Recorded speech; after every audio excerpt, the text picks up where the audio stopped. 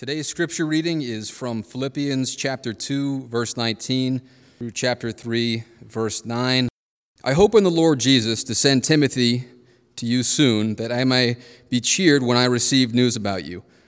I have no one else like him who will show genuine concern for your welfare. For everyone looks out for their own interests, but not those of Jesus Christ. But you know that Timothy has proved himself, because as a son with his father, he has served with me in the work of the gospel. I hope, therefore, to send him as soon as I see how things go with me. And I am confident in the Lord that I myself will come soon. But I think it is necessary to send back to you Epaphroditus, my brother, co-worker, and fellow soldier, who is also your messenger, whom you sent to take care of my needs.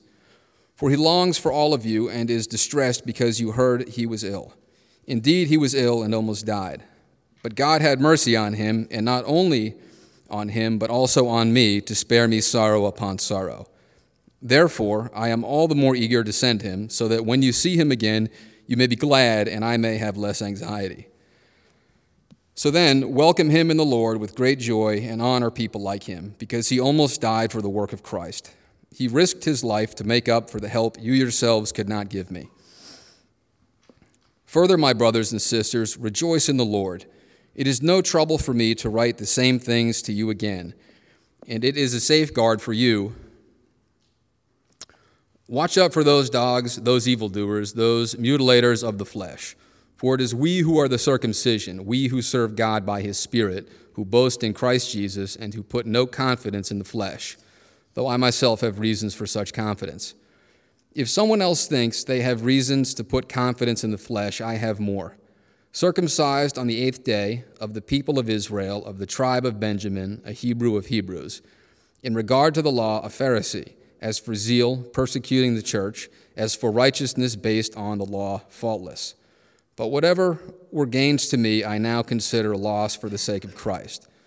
What is more, I consider everything a loss because of the surpassing worth of knowing Christ Jesus, my Lord, for whose sake I have lost all things. I consider them garbage, that I may gain Christ and be found in him, not having a righteousness of my own that comes from the law, but that which is through faith in Christ, the righteousness that comes from God on the basis of faith. The word of the Lord.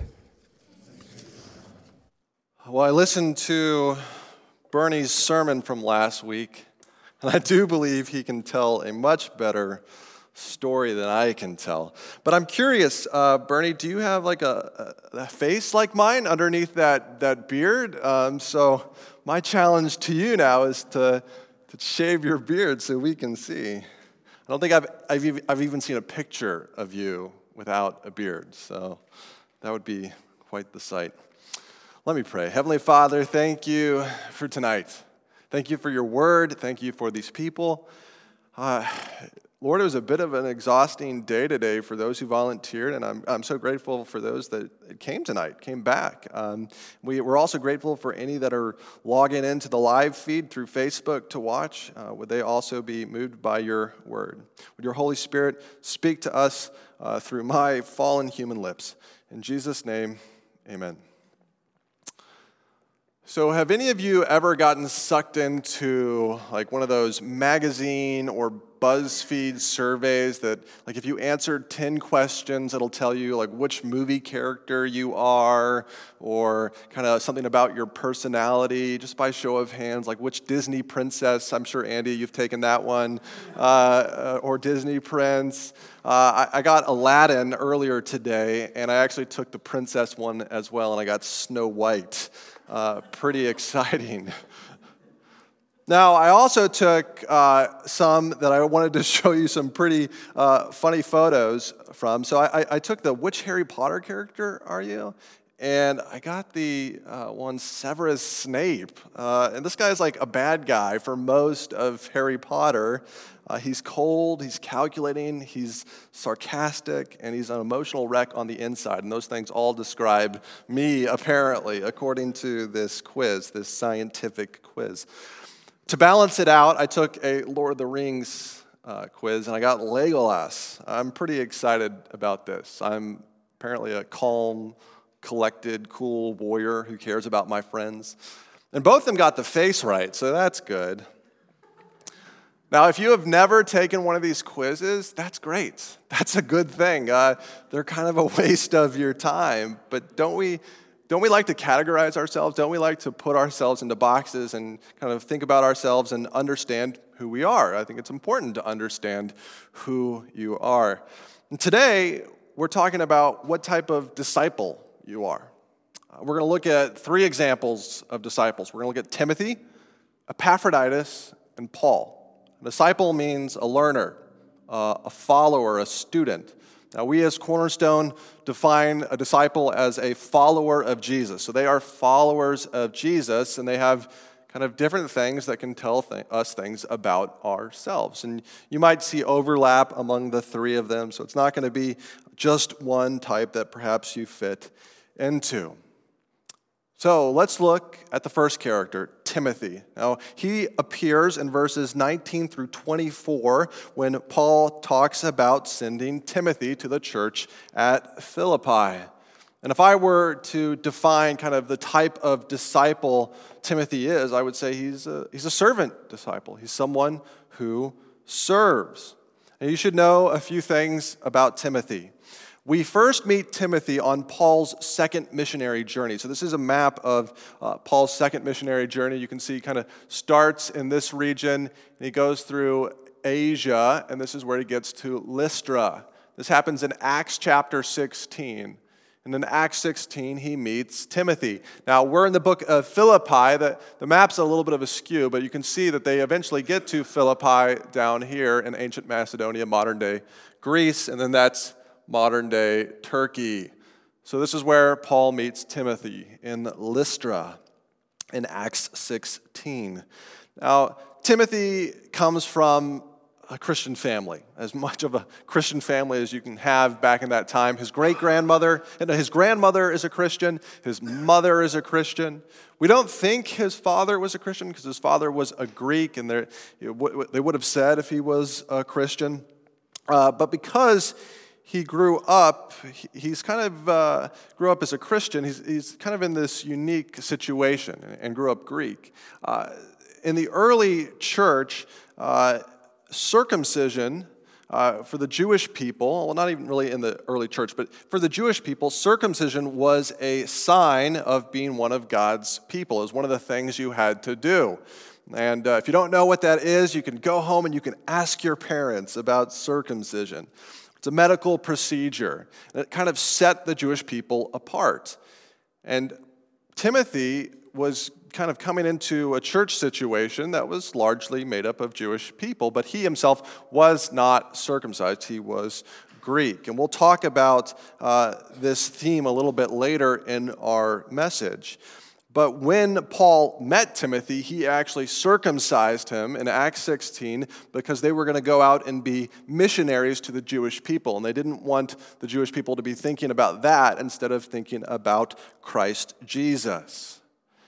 Now, Paul and Timothy, they have a long history. They continue kind of ministry together. Paul sends Timothy places. Timothy really becomes a pastor, a church planter. He's a young guy. And he works to love and care for the local church. The local church is just like what we have here tonight, Cornerstone. We're an example of a church in a local place. And Paul writes Timothy 2 books, 1 Timothy and 2 Timothy, that really explain how to manage, oversee, and shepherd the local church. So Timothy is a disciple who has served Christ, who has served Paul in the local church setting for many, many years. And Paul has this to say about Timothy in verses 20 through 22. He says, "I have no one else like him who will show genuine concern for your welfare, for everyone looks out for their own interests, not those of Jesus Christ. But you know that Timothy has proved himself because as a son with his father, he has served with me in the work of the gospel." So I want to focus in on his servitude and how he goes about doing that. See, he reflects some of the things we've been talking about. Timothy serves humbly. Now, remember what Paul has been encouraging the church to do? He said, be unified. You as a church, be unified. Be humble. Be joyful. Don't grumble. And then he gives two examples, kind of like sermon illustrations to show and demonstrate his point. And this first one is Timothy. Timothy serves humbly. He has a servant's heart. You remember how this book starts out in Philippians chapter 1, verse 1? It says, Paul and Timothy, servants of Christ Jesus. And then in chapter 2, we find this verse. Do nothing out of selfish ambition or vain conceit, rather in humility value others above yourselves. Well, that sounds like Timothy, doesn't it? Not looking to your own interests, but each of you to the interests of the others. Whose interest does it say that Timothy put first? Christ's interests. He's putting Christ's mission first. He was humbling himself, caring about others, caring about Jesus more than himself. This is what it means to be a humble servant disciple. And we're called to love others humbly as well, aren't we? To put others' needs first above our own. Now, why would Paul do this? Does he do it? Why would Timothy kind of humble himself and care for the church? Is it because he wants likes on his Facebook page of all of his service projects that he's doing for the church? Is it because he wants kind of pats on the back? Hey, you've been doing a great job. I really appreciate your humble attitude. No, it's because of his love for Christ. And specifically, his love for the gospel message. It says that he serves with Paul in the work of the gospel. He serves the gospel faithfully. So we see in verses 21 and 22, we see Timothy amplifying Christ and then amplifying the message of Christ, the gospel, the good news about Jesus. So I hope that we all know what the gospel is, but there's no shame if you don't know kind of what the gospel is. The gospel is just the good news that if we repent of our sins and put our faith in Christ and trust him and continue to do this throughout our lives, Christ comes into our lives and changes us and saves us and brings us into eternity. See, Timothy believes this message. He wants the church to be impacted by this message. That's why he humbles himself, because he knows it's not about me. It's not about my gifting. It's about Christ. It's about furthering the good news. So now we ask ourselves, am I like Timothy? Am I a disciple who serves? If I took a quiz, would I pull out the face of Timothy? Well, to help us figure this out, I brought a few quiz questions for us tonight to discern if you're a Timothy. Well, 1, do you show genuine concern for the welfare of others? Do I do that? 2, do you serve others humbly, not looking for praise or reward? 3, do you put Christ and the gospel message first in your life? And 4, do you love the local church and put the church's needs before your own? If you can answer yes to these questions, then you are a Timothy. You're a servant disciple. But chances are, when you look at this quiz, you're like, well, maybe I have 1.5. Well, that's okay. That means you're becoming a Timothy. That means God is working on you. We're not expected to be perfect. This is a journey, a story. So if you have a beginning of a yes, praise God. Let's keep walking in that. You're a disciple who serves. Now, Paul doesn't stop with Timothy. He gives a second example of a guy named Epaphroditus, a disciple who sacrifices. And we see this in the story of Epaphroditus. The church at Philippi, what do? They send Epaphroditus to see Paul in Rome to take care of him, to help pay for his rent. So they send an allotment of money with Epaphroditus to pay for Paul's rent as he's under house arrest, but also just to keep him company, to love him, to kind of be a person in that situation with him. So there's a lot of sacrifice for the church at Philippi, but also for Epaphroditus. He sacrifices his life, his time, his money his energy. When I think of Romans 12:1, offer your bodies as a living sacrifice, I think Epaphroditus is doing just that. Can you imagine all the things he had to sacrifice to help Paul? Now, when I mean sacrifice, I mean just gave it to God. Said, God, you're going to use this to do whatever you want with this. So his time. Can you imagine, like, they didn't have like a one-way flight from Philippi to Rome. There was no steam ships. There was no locomotives. It was about 700 to 1,200 miles, depending on the route you took. You could go on a boat and then maybe some land. It was a dangerous journey. And it could take between 6 weeks and 3 months, just a one-way trip to get there. That's a huge time commitment. I imagined he planned to spend a lot of time with Paul in Rome. Think of the financial cost.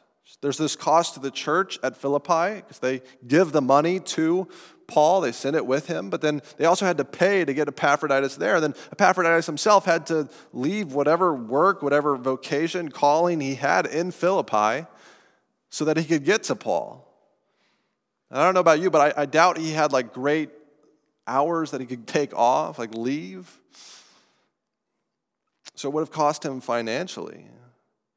And then Paul tells us very clearly about the cost to Epaphroditus' health, to his energy. And we don't know if it was the journey that got him sick. It's very likely that it was the journey that got him sick, but at some point when he's at Rome, he is deathly ill.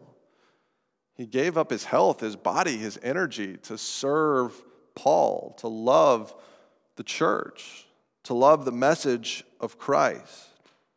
Now there's this verse at the end, verse 30. It says, he risked his life to make up for the help you yourselves could not give me.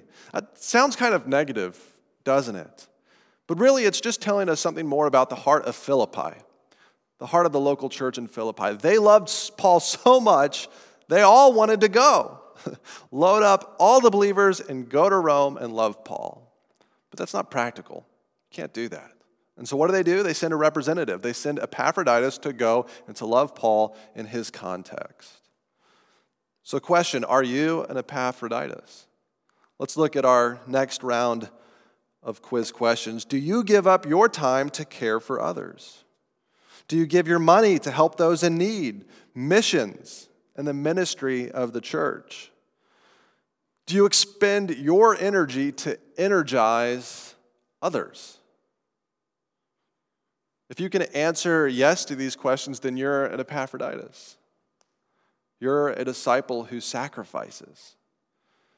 And chances are, just like the Timothy quiz, you probably don't have yeses for every single one of these. Or maybe you can think of like, yeah, about a month and a half ago, I gave up time caring for other people, but I haven't done so recently. Or man, I can give money to missions, but I don't really put any in the offering. Well, we can become a sacrificing disciple. We can become a sacrificial Epaphroditus. Now, as I wrote this sermon, like Paul kind of illustrates his message of humility and joy and unity with Timothy and Epaphroditus, I wanted to illustrate my message. I wanted to illustrate the disciples, Timothy and Epaphroditus.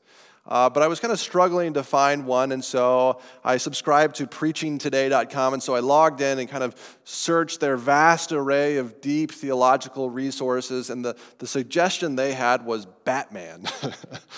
Specifically, Batman's sidekick, Alfred. Now, maybe some of you have no clue of who Batman and Alfred are, but Alfred is Batman's butler. And when Bruce Wayne, who's Batman, when his parents die at a young age, Alfred raises Bruce Wayne. He raises him to be a man. He teaches him. He takes care of him. And when he grows up, Alfred is always behind the scenes caring for Batman as he's running around Gotham City, as he's doing his crazy things. Even when he's home getting mended and kind of healed from getting bruised. Oops. Go back one. That's a picture of Alfred. He's always there. He's a sacrificial servant. He's a disciple of Batman. He believes in his mission, and he gives everything, his entire life, to care for Bruce Wayne. So we should all be exactly like that, right? The problem with Alfred is that he's perfect. None of us can be the perfect disciple. None of us. Like he's imaginary. He is from the comics. He's not real.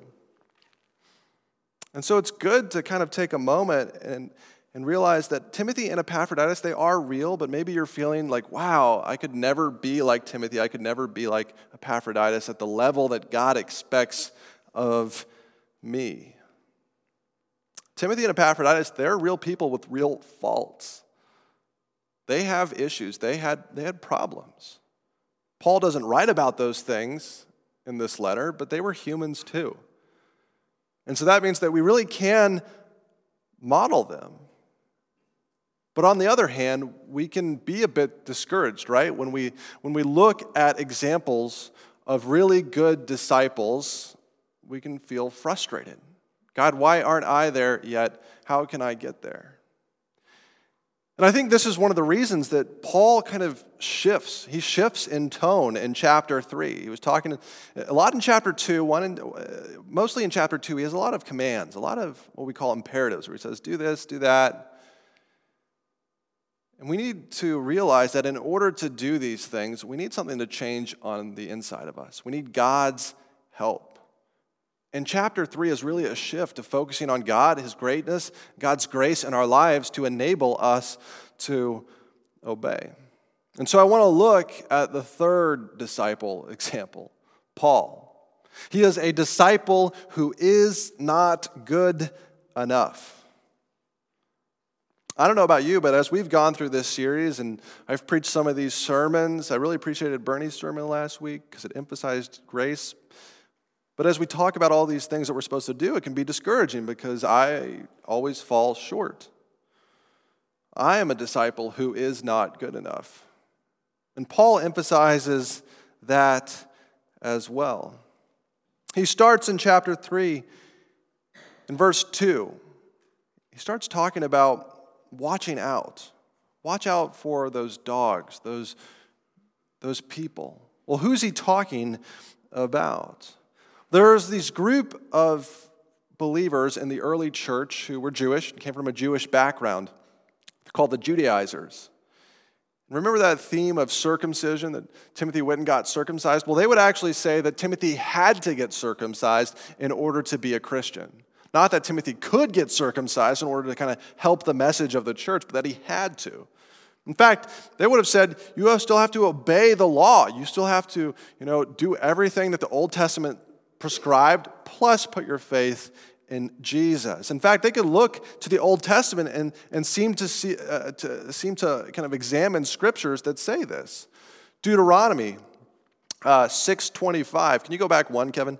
It says, and it will be righteousness for us if we are careful to do all this commandment before the Lord our God as He has commanded us. So you see what that seems to say? It seems to say, if you obey, if you do everything God expects of you, it will be righteousness. Righteousness means acceptance by God or right standing before God. In other words, when you are in God's presence, God doesn't snuff you out with His holiness because you're good enough. Now, we don't have any Judaizers here tonight that say you need to get circumcised to believe in Jesus. But maybe you've believed, or I've believed, or you've heard it said from those outside the church, like if you're a good person, if you're in general, like you do good things, God will accept you. Like I'm going to try to make sure that at the end of the day, when I die, my good deeds outweigh my bad deeds. And if I do enough good deeds, like I'll be okay. If I donate to charity, if I drive a hybrid, if I have kids that get good grades, if I have a job that's not like evil, if I don't cheat on my spouse, if I believe that there is a God, if I am sort of a spiritual person, if God will accept me. God will welcome me into eternity. I will get to that other place. This is the same message in our context. Did you know that this message is hellish? It's hellish. Because that's the end result of this message. It's lies. See, we can't honor God enough with our deeds and with our works so that He'll accept us. Romans chapter 8 actually says this. It says, "For the mind that is set on the flesh is hostile to God, for it does not submit to God's law. Indeed, it cannot." In other words, none of you in your own flesh, in your own natural ability, can ever please God. Your mind, your heart just doesn't have the ability, it just doesn't have the power to honor God. And this is what Paul has to say. So this is called works righteousness. When you kind of work at it, you get righteous. This is what Paul has to say about those people. Warning, beware of dogs. Watch out for those dogs, those evildoers, those mutilators of the flesh. Now, Paul is not saying, watch out for the puppies. He's saying, watch out for the vicious, stray mutts that will bite you, that have a hellish bite, that want to drag you with them into a place that is not good.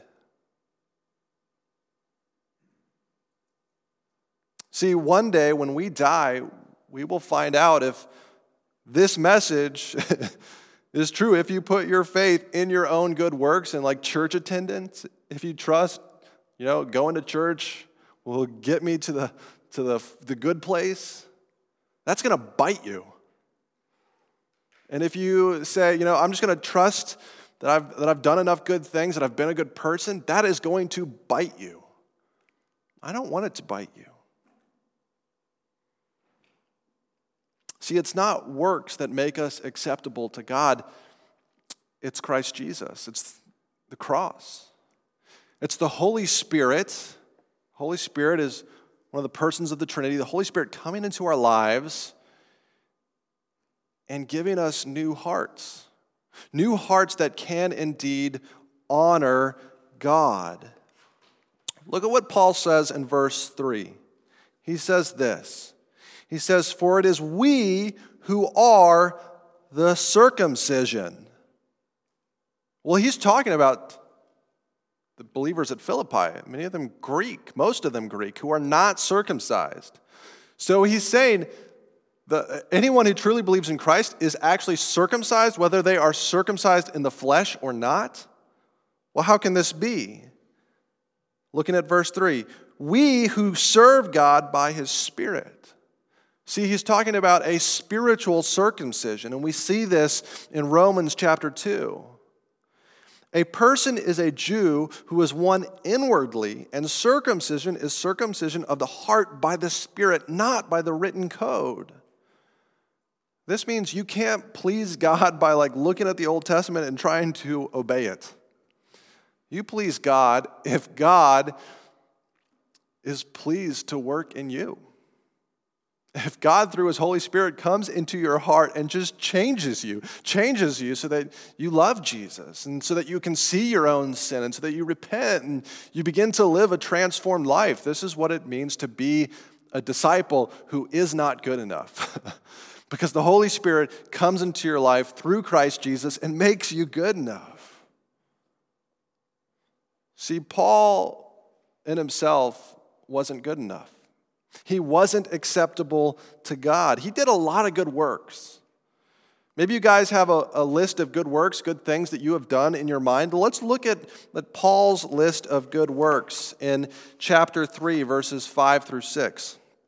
He says this, circumcised on the 8th day of the people of Israel, of the tribe of Benjamin, a Hebrew of Hebrews, in regard to the law, a Pharisee, as for zeal, persecuting the church, as for righteousness based on the law, faultless. You know what this means? This means Paul did it. If there is anyone that could obey the law, who could honor it, it was Paul. And he says it's garbage. It's not worth it. Do you have like a resume, a list of things that you have done that you know or that you think you know please God? Maybe it's those things that you paid for your friend's parking ticket without them knowing about it. You didn't tell anyone about it. It was just this thing. You slipped some money in the envelope. Well, God doesn't look at those things and think, oh, this person's okay. I'm going to accept them. That's not how it works. What's your resume? What are those things that you depend on to please God, to be acceptable to God? This is what Paul thinks about those things, about these things that he just listed. He says, but whatever were gains to me, I now consider loss for the sake of Christ. In other words, I'm getting rid of them. What is more, I consider everything a loss because of the surpassing worth of knowing Christ Jesus my Lord, for whose sake I have lost all things. I consider them garbage, that I may gain Christ and be found in him, not having a righteousness of my own that comes from the law, but that which is through faith in Christ, the righteousness that comes from God on the basis of faith. Did you hear where he got his righteousness from? It was through Christ, on the basis of faith. It was a gift. He received it from God as a gift. That means like you and I, we can be acceptable to God. We can be acceptable to God through placing our faith in Christ and just receiving it as a gift. To me, that sounds way better than living my whole life uncertain of whether or not I'm going to spend eternity in the good place or the bad place. Doesn't this sound way better? Saying, I'm going to trust in Christ. See, Paul had a list of good things that he had done, and what does he do? He throws them away. And he says, what it's all about, we receive righteousness through just knowing Christ, through knowing Jesus. I want to challenge us all tonight to know Christ, to seek to know him. I loved one of the main points of Bernie's sermon last week. Well, how do you get to know your iPhone? By studying it, by taking selfies and being in relationship with your iPhone. Let's be in relationship with Christ. So here's a quiz. Are you a Paul? Do you realize that no matter how hard you try, it's not enough? Do you want to give up trying to earn God's acceptance and receive it as a gift through Christ Jesus? Do you believe that in Christ you're good enough? If you can say yes to these things, you're a disciple. You're a follower of Jesus just like Paul, just like the man of the New Testament who wrote all these letters. You're just like him. And you know, it's actually, as we realize this, because Timothy and Epaphroditus realized it too, it's as we realize this and as we begin to grow in this, that in Christ, like Jonathan's good enough. In Christ, John is good enough. In Christ, Barry's good enough. In Christ, Doreen is good enough. It's as we realize these things that we become a Timothy, that we become an Epaphroditus. See, in Christ, you're good enough. Now, we're going to take a little bit of time here and reflect on the passage. I want to invite Kathy up to begin playing some music for us as we take some time here. And I want to ask you this question. Have you been depending on your own good works to earn God's acceptance? Paul has a word for that. The word is garbage. Now, what do you do with garbage? Well, you throw it out. So I brought our trash can here today. I realize there are things in my life that I tend to depend on and find my self-acceptance before God. And these are actually very similar things to Paul. So here I have a beautiful picture of my family and of our wedding day, Monica and me. And Paul was a Pharisee. I mean, he was an Israelite. He was a Hebrew. That means he had kind of the right heritage. He had the right family environment. And if I am trusting on my ability or my family to be like a good Christian family, or my ability to be a good Christian husband in order to earn my acceptance before God, what should I do with this? I should throw it away. I should throw it in the garbage. Because it's garbage before just knowing Christ. Now, I went to seminary. Paul says he was a Pharisee. That means he studied the scriptures really carefully. Now, if I am relying on my Master of Divinity, and you can tell this is important to me by its size, if I am relying on this or my ordination or my ability to be your pastor or how much I read my Bible or how much I pray or how much I attend church in order to earn my acceptance before God, what should I do with this? I should throw it in the garbage. This one doesn't really fit. I'm going to put it right here. How about this one? This one's probably the closest to my heart. This is a picture of our newspaper, the town of Westford, the Westford Eagle. Paul said he was incredibly zealous. He was persecuting the church. He was on a mission.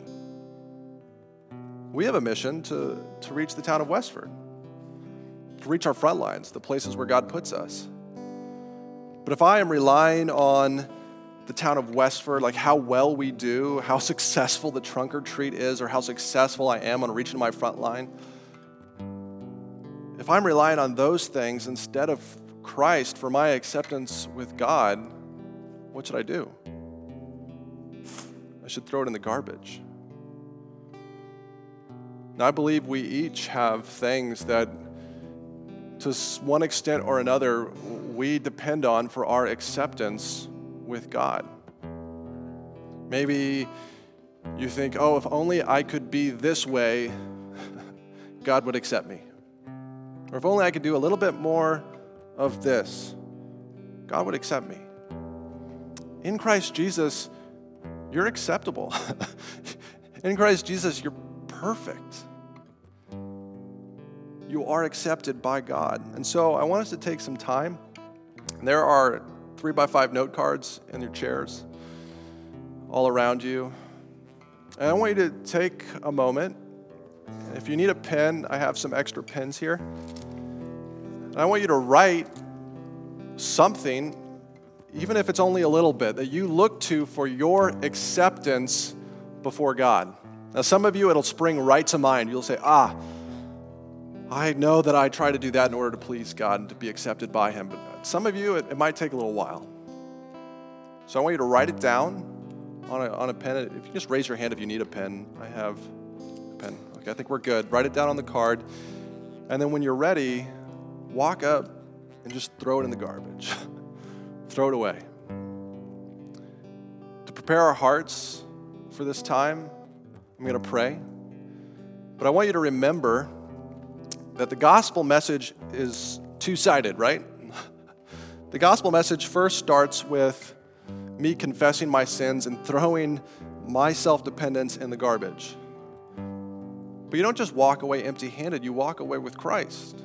You walk away knowing Christ. And so when you walk up here to throw the card away, I'm going to give you Philippians chapter 3, verses 7 through 9. You can just take home, put in your Bible, put somewhere that you'll look at it and you'll remember what you threw away, what you threw in the garbage, what you are no longer relying on for your relationship with God. So let me pray, and then just come up as you feel led. And if you don't feel led, you can stay in your seats. Heavenly Father, thank you that in Christ we are good enough. God, teach this to my heart. I know this in my mind, but I don't live like it. In Christ would I find my worth, and in Christ would each one of us find our worth. So would you bring to mind those things that we rely on to be acceptable before you, to each of us? Would we write it down, and would we throw it away? And would we find our perfect acceptance in Christ Jesus? In his name we pray, amen.